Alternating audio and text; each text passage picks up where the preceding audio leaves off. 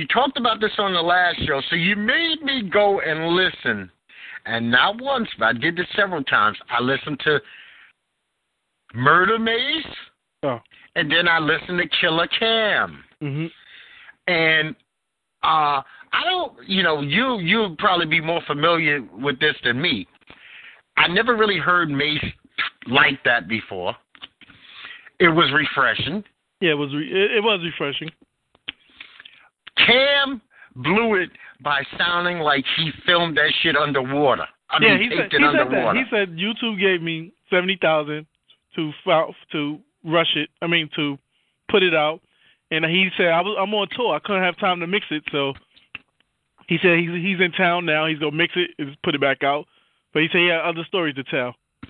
Okay, now I do have one major problem with this, and this is a knock on all battle rap. No, not battle rap. Total different thing. Please forgive me. Diss rap.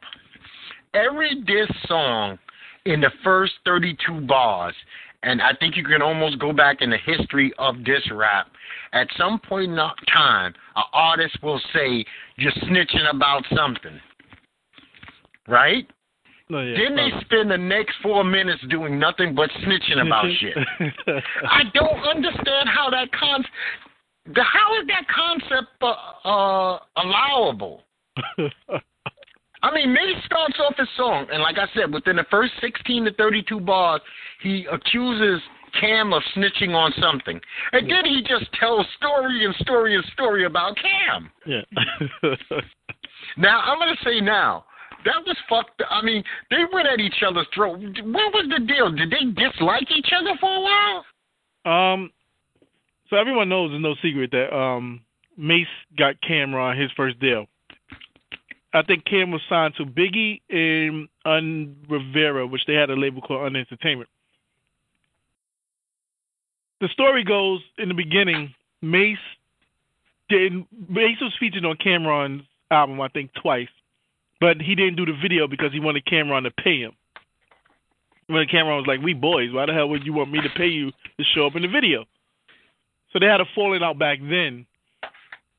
Then supposedly they got friends, became friends again, and then they just haven't spoken in, 15 years? Yeah. See, now, from what I heard, because I didn't do the research to go back through the other battles, people say that Cam is usually a killer when it comes to dissing. That he don't usually take L's often. He's been in battles with 50 Cent and G-Unit.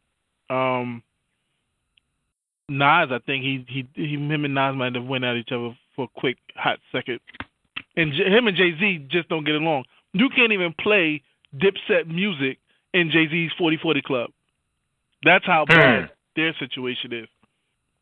But he said technically, he was on the radio the other day, he said technically he never dissed Mace. He said what I've been telling is stories from my childhood. It has nothing to do with, he said Mace is part of my childhood from 10 to 20 or so years. If I tell a story during that time, of course you're going to be mentioned. If you don't like the story, don't take it as dissing. I'm just telling the story. Yeah, well, he took it as disrespect, and he was a punk because he had to be saved from some Cribs chick or some Cribs house. Yeah. But you know what? Like I said, I thought it was quite refreshing to hear the unpuffied Mace. I never heard that unpuffed Mace. I don't know. To when 50 Cent was big, it was a quick second when Mace came back from church, and all of a sudden he was turning back into Murder Mace.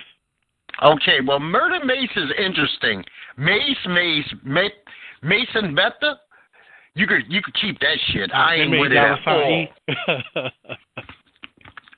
Shiny suits and you know what?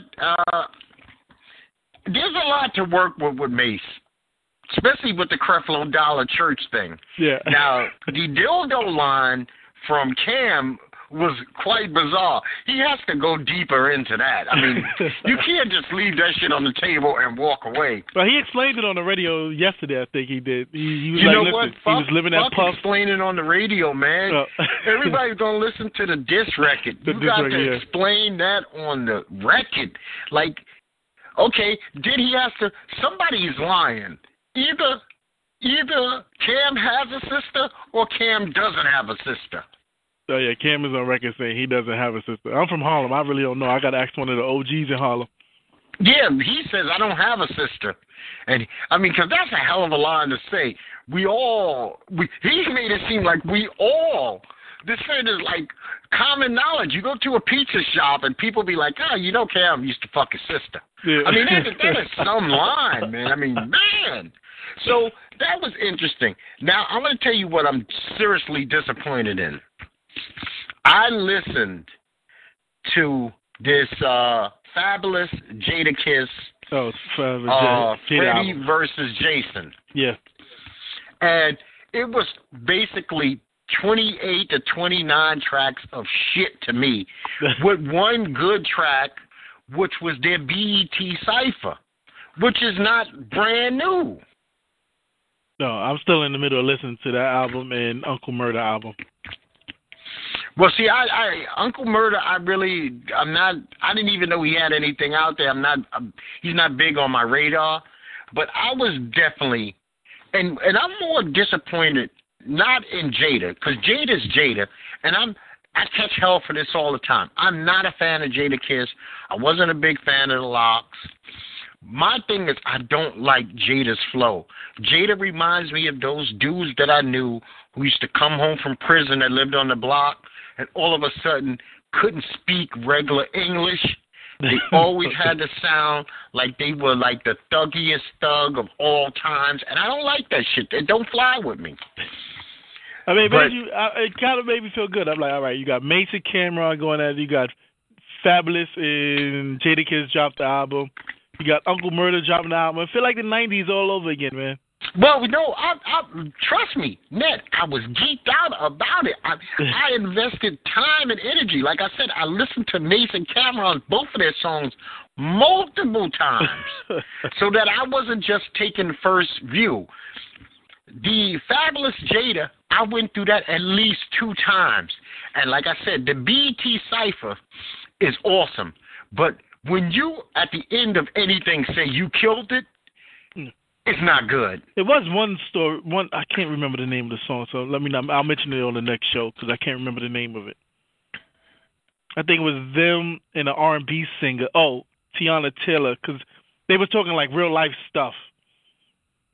I can't remember the name of it. I just know it was featuring Tiana Taylor. Now, Fab, like I said, Jada's Jada.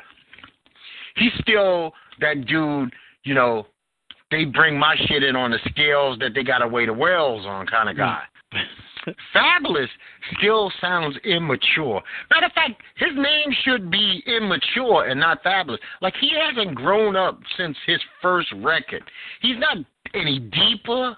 His flow is no better. He's like stuck on stupid to me. Oh, you saying he didn't progress? At all. I mean, zero progression. And now he looks like an old child. Well, you know, some people, I mean, Fab doesn't have many albums out besides like mixtapes. Some people get stuck in their box. Yeah. You know what? What you call him? I have to say, he was stuck in a box for 15 years too, until this last album. That's why people made such a big deal of Jay-Z's 444. 444, yeah. Because if you really look back at everything from the time Jay-Z appeared into 444, he at least, other than The Throne, every record dealt with him dealing drugs and being on the corner. No matter how rich he got, he still always was a dude on the corner selling crack. Every song, every other song. But Fab's not in a position to have the leeway that Jay has. Jay is considered one of the world's greatest. He's damn near billionaire, married to damn near billionaire. Fabulous should have developed some way, somehow. So no, some people like, I know there's other artists. I remember one time Fabulous and Lloyd Banks was going to put an album out together, and someone said that would be the no promotion album ever because both of them, they don't do interviews, they do no press tours. So it's like eventually you have to learn how to play the game. And until you play the game, you might be just painted in that one box He's not going to go Yeah, anywhere without any press. Actually, Fab and Jada were on ESPN yesterday. First Take with Stephen A. and Max. Okay. And well, he had them on there, but he had them talking sports. And as far as I know, that these two are running around because Jada knows how to play the game. They are doing stuff because they were somewhere talking about Jim Jones, Mace, and Cameron. Oh, okay. Oh yeah, because Cameron and Fabulous is on tour right now together. Oh, okay. So I guess Jadakiss got to be on that tour too, I guess. Man, I remember last show I brought up this robot doing a backflip. Yeah.